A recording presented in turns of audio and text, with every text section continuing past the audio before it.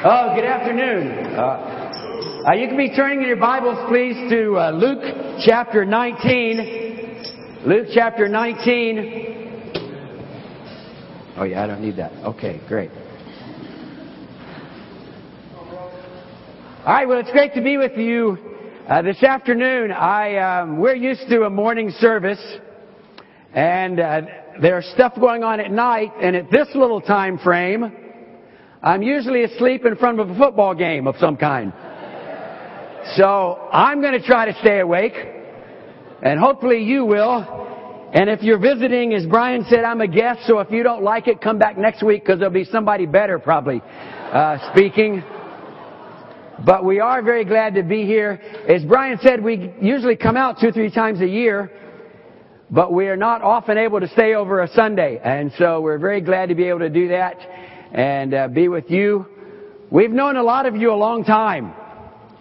We've known Bruce and Robin since the late 70s, I guess, and when we got involved in the campus ministry movement. We've known some of you years ago in Colorado. Some of you look the same.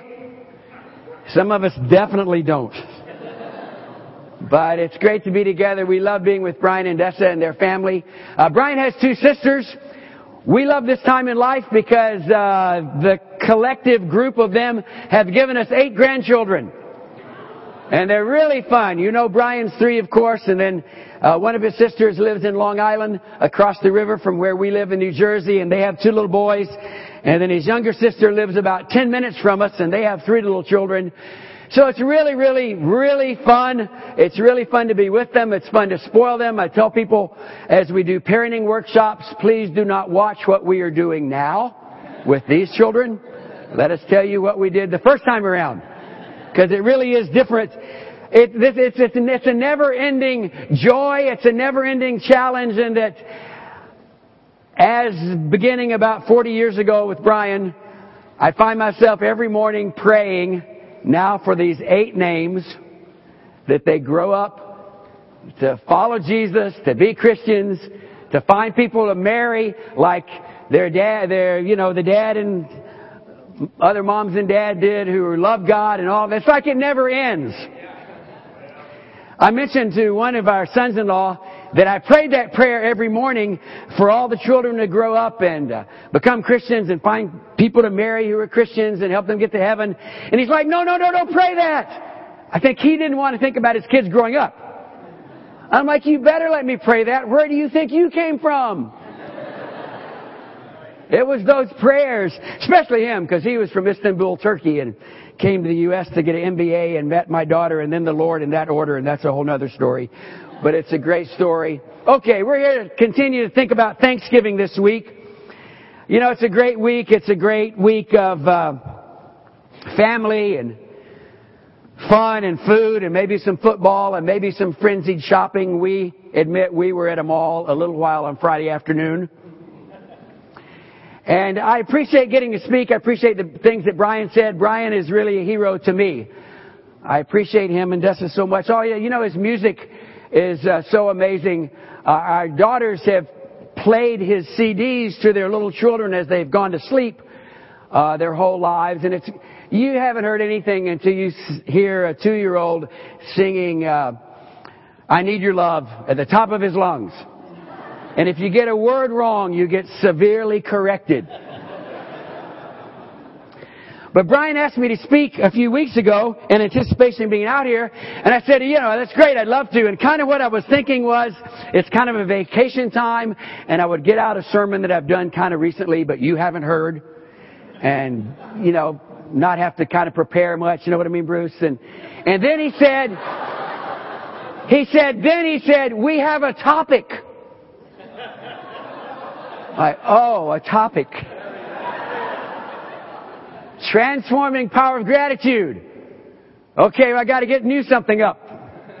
And then in our New Jersey staff meeting, we and the brothers were talking about Thanksgiving, and somebody said, well, we've got to have a Thanksgiving sermon. I said, I'll do it. So this is only recycled from last Sunday. They heard this in New Jersey last Sunday. I did add a couple things at the end, especially for you.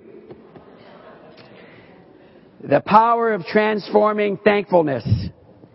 It is hard to be grateful. One of my favorite true life stories really involves Halloween, but many, many years ago, I was going to the door and putting the candy in the bags. And I saw this little child at the door whom I recognized as the grandson of a lady who lived a couple of doors up the street from us. So I put candy in the bag. And then I hear from the shadows the grandmother in this real loud stage whisper, "What do you say?" And this little boy looked up at me and he said, "More."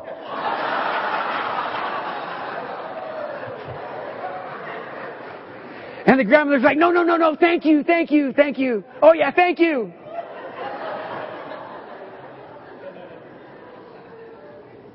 We have advanced to the place in life where I'm sure all of us know that our response is supposed to be, thank you. But sometimes inside it's still more, isn't it? That selfish part of us that makes it difficult sometimes to stop and be grateful. You know, that's surely why there's so much in the Bible about being grateful. Philippians 4:6. You know, Philippians 4 is such a powerful passage because Paul's telling us how to have a great attitude about life. How to focus on the things that are pure and lovely and noble and a peace that nobody can understand. And he says, so you got to pray with what? Thanksgiving. Pray with thanksgiving to have this positive attitude in life. 1 Thessalonians 5. You know those little bumper sticker phrases that Paul gives out. Be joyful always. Pray continually. Give thanks in how many circumstances? Oh, boy, that's a whole lesson right there, isn't it? Give thanks in all circumstances. For this message, the transforming power of gratitude, I decided to talk about what sometimes we almost think of as a kid story. Some of us grew up hearing about Zacchaeus in Sunday school. I don't know if they still sing the little song about Zacchaeus being a wee little man and climbing up in a tree. But it's a very powerful story about gratitude changing a man. So I'm going to read Luke 19, beginning in verse 1. Jesus entered Jericho and was passing through. A man was there by the name of Zacchaeus. He was a chief tax collector and was wealthy. He wanted to see who Jesus was, but being a short man, he could not because of the crowd. So he ran ahead and climbed a sycamore fig tree to see him, since Jesus was coming that way. When Jesus reached the spot, he looked up and said to him, Zacchaeus, come down immediately. I must stay at your house today. So he came down at once and welcomed him gladly. All the people saw this and began to mutter, he's gone to be the guest of a sinner. But Zacchaeus stood up and said to the Lord, look, Lord, here and now I give half my possessions to the poor. And if I've cheated anybody out of anything, I will pay him back 4 times that amount. Jesus said to him, today salvation has come to this house. Because this man too is a son of Abraham. For the Son of Man came to seek and save what was lost. Because this is a simple story, I have 4 very simple points. 1, he saw Jesus. 2, Jesus saw him. 3, he was grateful. And 4, he was changed. All right, number 1, he saw Jesus. Luke records he wanted to see who Jesus was. Why? I don't know. Certainly, he must have heard about this man. This rabbi who came teaching amazing things and doing a lot of miracles. Certainly, also, Zacchaeus was probably not a devout man because he was a tax collector. And we'll talk about that in a minute. That meant basically he was a crook. But he wanted to see Jesus. And because he couldn't see over the crowd, it says he climbed up in a tree. It mentions he was a wealthy man. Get this in your mind. This is some rich guy who probably has people do things for him. I mean, he's up in a tree. because he wants to see Jesus. We've been allowed to see Jesus. Somehow, some way, we heard something. Something happened. God did something that we got to see Jesus. Think about it. Some of you probably were truly spiritual. And you were trying to serve God. But for some reason you didn't know some things about what it really meant to serve God. What it really meant to follow Jesus. What it really meant to be a disciple. How you really got your sins forgiven. And God allowed you to find out those things. Some of us, and I say us in this one, were what I call hypocritically religious. I mean, there were some things that, I was serious about in following Jesus, but there were some big unsurrendered, blatantly sinful areas in my life that didn't seem to bother me like they should have. But somehow, I got to see Jesus. I know some of you out there were just out and out pagans. You had absolutely no interest whatsoever in spiritual things. But somehow you got to see Jesus. Some of you were praying. I know there were some of you, always in a group this large of people who are disciples. There are people who were praying, God, help me know you. There's something missing. There's something wrong. Some of us just kind of thought everything was okay. I mean, I wasn't praying that kind of prayer. Some of you, for prayer is the last thing in the world you were thinking about. But somehow, we got to see Jesus. Somebody sitting next to you at work, or in your neighborhood, or somebody ran into you in the laundromat like earlier, or somebody on the same floor in a dorm, or so many, many ways God worked to allow us to see Jesus. Most people in the world haven't really seen Jesus. And most people in the world who think they've seen Jesus haven't really seen the Jesus in the Bible. How come we got to? Why me, Lord? Why you? Why did we get to know about Jesus? But secondly, Jesus saw him. I imagine the most surprised person there was Zacchaeus when Jesus stopped and said, "What are you doing up there? Come on down, I'm going to your house." I mean, think about this. Can you imagine, let's say there's a presidential motorcade coming down Pacific Coast Highway. And with you and thousands of other people are lined up, I don't know, to see a car go by. I know it makes no sense, but... And it gets where you are, and the car stops, and the door opens, and Mr. Obama gets out and says, "Clay Jackson."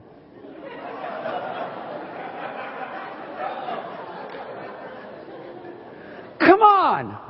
Get in the car. I'd like to talk. I'd like to get your opinion on the economy and all these other things. Come on, Clay.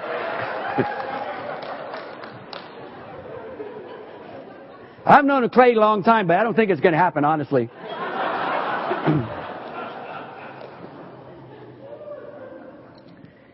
Jesus stopped and he was saying to Zacchaeus, "I want to know you. I want to come to your house. I have time for you. I'm interested in you. Not only that, I'm going to change your life far beyond what you can ask or imagine. I want to have a relationship with you. I want to connect with you." And God set it up so that we can connect with him. Why? Why in the crowd did Jesus see you and me? Why the cross? Why would the Creator of the world get on a cross for you and me. Let's go back to this president's thing a minute. I've been alive during the administrations of 12 presidents. You may not even be able to name 12 presidents. Of all those presidents, I've only seen one live. That's the one that was a crook, Richard Nixon. I'm sorry, I don't know. Something happened anyway. The only one to have to resign in disgrace is the one we have an 8mm super movie picture of. I was in the Army, stationed down in Homestead, Florida, and he used to come down there frequently because his weekend getaway was in Key Biscayne, and he would land at Homestead Air Force Base. And so we would know he was coming, and one day we went out there, Mary Lou and I. Brian was so small he was riding on my shoulders. He's probably, I don't know, a year and a half old. And we got our super 8mm movie camera. And there he is, getting off the plane, waving. But you know what? Here's what did not happen. Larry Craig. Is that your boy? I heard you had one. I hadn't seen him. He's going to be a musician, I'm sure. If you looked at that movie, you could probably tell it's Nixon, but he's kind of far away. No, he didn't know us. He didn't care about us. And that has nothing to do with him as a person. That's just the way it is. It's significant, I think, that Jesus saw Zacchaeus and chose Zacchaeus. Think again. Zacchaeus was a tax collector. I know you know this, but they were the scum of society. The words tax collectors generally went along with the words robbers and thieves and murderers and adulterers. They were cheats. They extorted money from the people. They weren't allowed to go in the synagogue. This is worse because he was a Jewish tax collector. This was not some Roman man who'd come in there and was taking money that didn't really belong to him. This was a man from the people. This was a man hated by his own people. You know, a little later, you notice when Jesus went to his house, everybody's like, what is he doing there? At that man's house. This is a man who certainly had neglected that commandment that Jesus talked about, love your neighbor as yourself. He cheated his neighbor. So why would Jesus go there? Well, he saw Jesus, but Jesus saw him. He saw what he could become. Hey, are we any better than Zacchaeus? Some were blatant sinners. Some were more subtle sinners. We're all sinners. We're all cheaters. We're all selfish. We were all wrapped up in our own lives. Filled with sin. Some knew it. Some of us didn't know it until somebody put the Bible in front of us and we saw verses that had been there all along, but we'd never seen them like that before.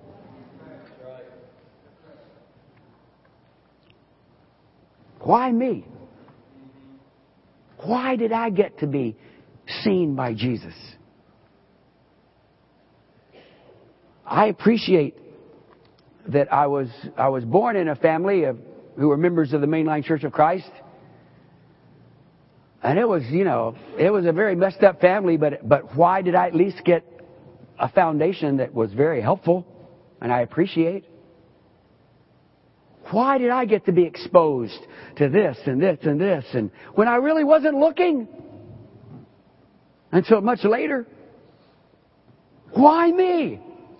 Why you? Why did Jesus send somebody to you?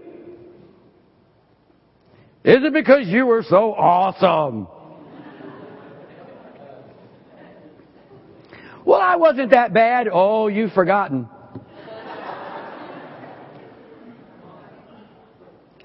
And sometimes now we can forget, honestly, how many bad things can go between this year and this year.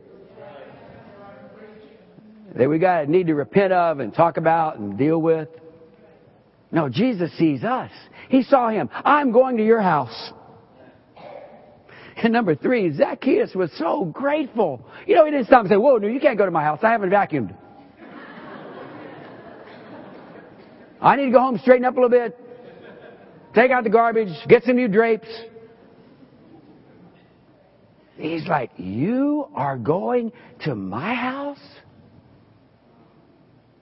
And Jesus spent enough time there for people to know he was there and begin to talk about it. It says, Zacchaeus, verse 6, he came down at once. He got down out of that tree and welcomed him gladly. I don't know how much Zacchaeus understood about who Jesus was. I doubt that he really understood that he was the Messiah of the world, born a virgin, that he was going to give his life for sin, be raised from the dead on the 3rd day. He probably didn't understand all that because the people closest to Jesus didn't understand all that. But he knew he was somebody different. Somebody powerful, somebody meaningful. And he's going to my house. And he was so grateful. Do we still feel the same gratitude we had when, like Rooney, we got baptized and realized we're starting all over again? Do we still feel the same appreciation for the cross we had when we saw from the Bible our sins and we saw what Jesus had done on the cross and that we could be forgiven?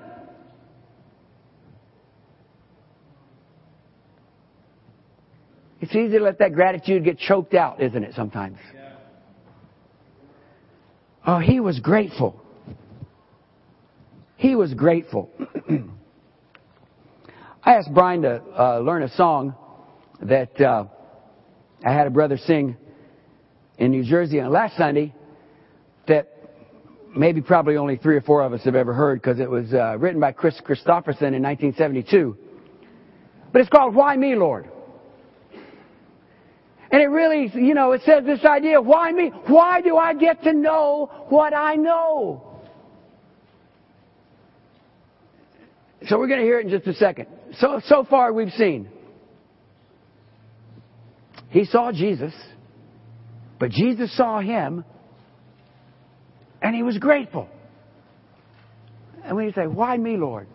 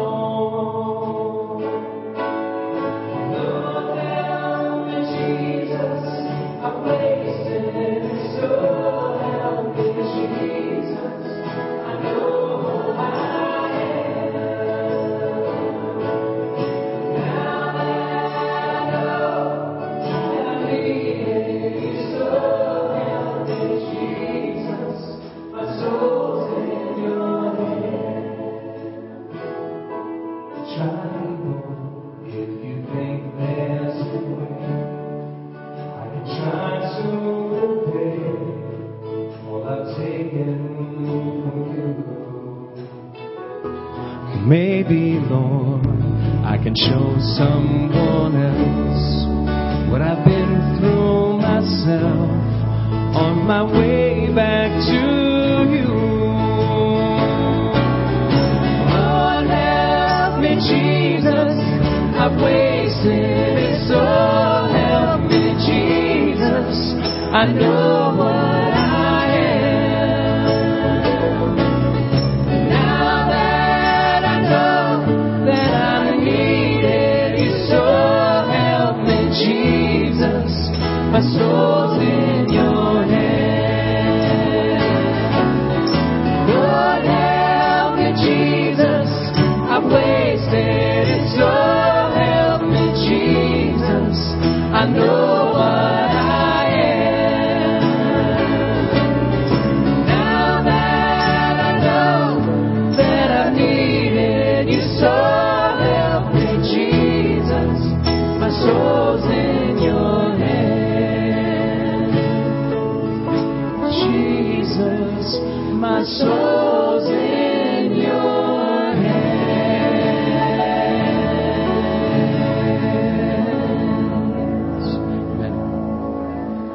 Amen. Amen.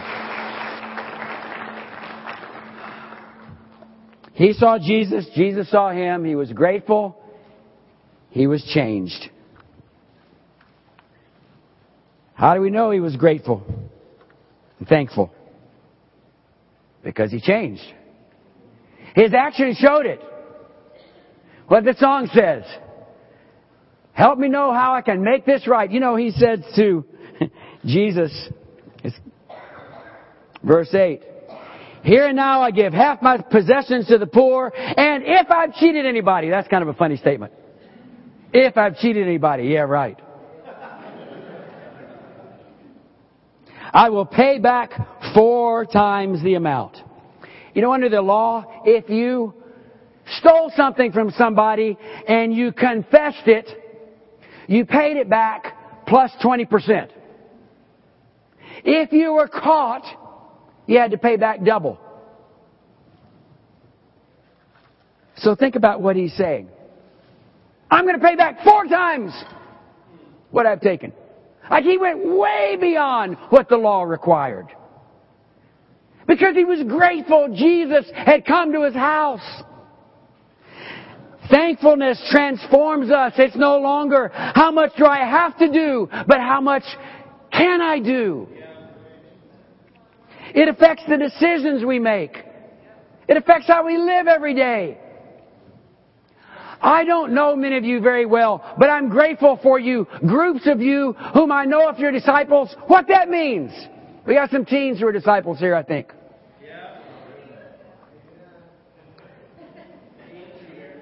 That's a hard time to be a Christian. I don't know about you, but most of the teens where we live in New Jersey go to school every day being the only disciple in that school. There are a couple of them where there are more than one disciple. A few of them come from homes where their families are not Christians and don't care what they're trying to do and be. But they're saying, no, I follow Jesus. I appreciate the college students who are Christians. I don't think there are many of them here today, but at the same time, a time in life when you're trying to decide what you're going to do with your life and what you're going to be, and the pressures are incredible. Look, for those of us who've been out of school for, let's say, a long, long time,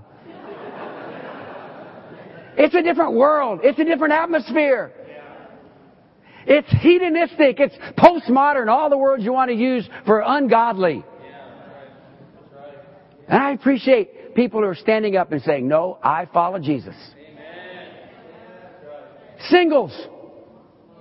There's singles here. I appreciate the beautiful single women. Beautiful on the outside even more because it comes from within.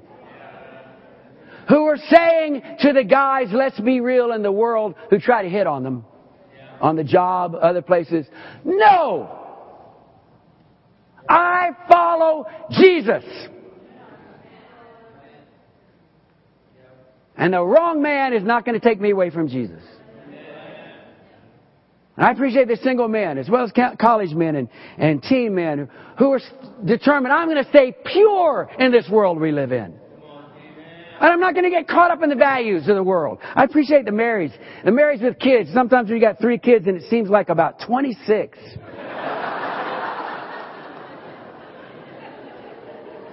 and the challenge of the schedule and the mortgage and job and bills and lawn, and you got to mow your grass all year round out here. I used to live in San Diego. Oh my goodness. And trying to say, no, we are going to be focused on Jesus as we raise our children. And as we live this crazy life we're living. I appreciate the older Christians. Empty nesters and beyond. We have a big group in where we live in New Jersey. They're called the Harvesters. About 25 or 30 of them. We're over 65. Teaching in the children's ministry and doing all this crazy stuff. Because they're grateful. They're grateful. When we've seen Jesus and He's seen us and we're thankful, we're different.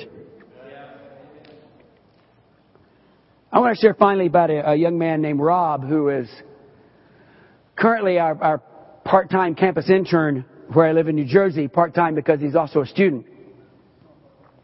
Exactly a year ago, his best friend growing up named LJ had started college in Boston, became a Christian there, called Rob, wanted him to come to Boston, find out what he would learn. Rob went, was baptized about a year ago next weekend, I believe. He had grown up pretty religious. His father's a minister. But he would describe himself as being hypocritically religious. They led the youth group, all these things, but no, I didn't know this about Jesus and what it meant to follow Him. So Rob comes home to New Jersey. It's one of those kind of things. Somebody calls you and says, we're baptizing somebody who's going to be in your ministry. Take care of him. I'm like, this isn't the way. I don't like this. Who is this guy? But he was somebody who was grateful. So he came home and began bringing his younger brother to church who was in high school, Eric. And a few weeks later, Eric was baptized. And so then Rob's at school. He's the only student who's a Christian on his campus. But he reaches out to a guy named Brian. Brian's a big guy with great old big earrings. He got baptized. And then they reach out to a guy named Vince on campus. And Vince gets baptized. And by now it's like, this Rob is this is a grateful kid. And we had a summer internship role. Meanwhile, Jamie, another one. Rob made a goal that he wanted to reach the people he was close to in his old youth group, who all gone off to college now, or going off to college. So he invited another one, a girl named Jamie. She started coming to church. The sisters studied with her. Late last spring, she was baptized. We had a summer internship program in the New York City church, and I decided Rob needed to be one of those interns. And so he was in Manhattan for 2.5 months, very intense all day, just meeting people, studying the Bible with people, being trained. He met a guy, a Columbia University student named Ken. He got baptized. Toward the end of the summer, he was involved in studying with a teenager named Jay, about to go off college. He got baptized. Meanwhile, another girl in his youth group, Eileen, was a student down at Rutgers University at our sister congregation, the Central Jersey Church. He called her up. You got to go to this church. You got to know about Jesus. There's stuff we missed. She started going. She was baptized. He comes back at right before the ILC, saying, I'm really working on my best friend Bobby growing up. So right before we all went to Miami, guess what? Bobby got baptized. And then as soon as we got back from Miami, Vince, a college student, actually had been grown up in the church and went way, way, way far away. And was kind of trying to come back. And Rob grabbed hold of him. And it wasn't a couple of weeks before another Vince got baptized. And then a young man that they met going out, cold contact, meeting people on campus. A young man named Seth they studied with. And Seth got baptized. And then about 3 weeks ago, another young man that they met in college, Chris, got baptized.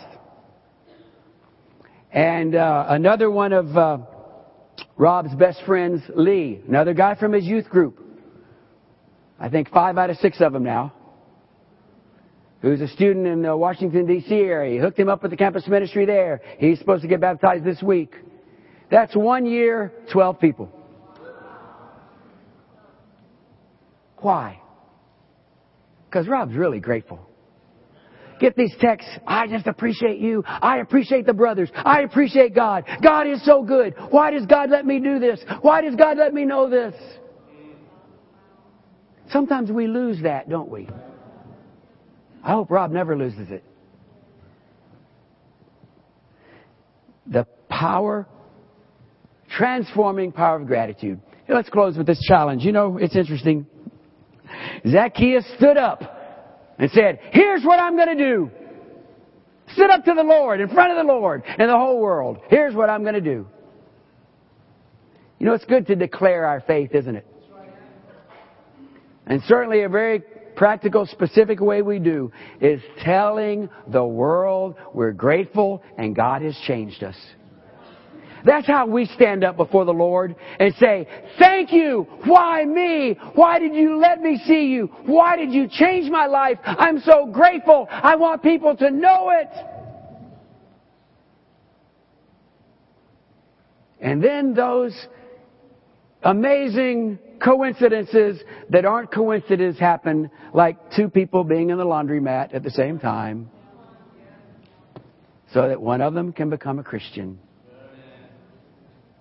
The power of transforming thankfulness. We've seen Jesus, but He's seen us. And we want to be grateful and changed. And if you're here today as a guest, find out what in the world it is that we're talking about. Being changed and seeing Jesus and letting Him see us. Because it's real. And it transforms our lives. Amen. Amen.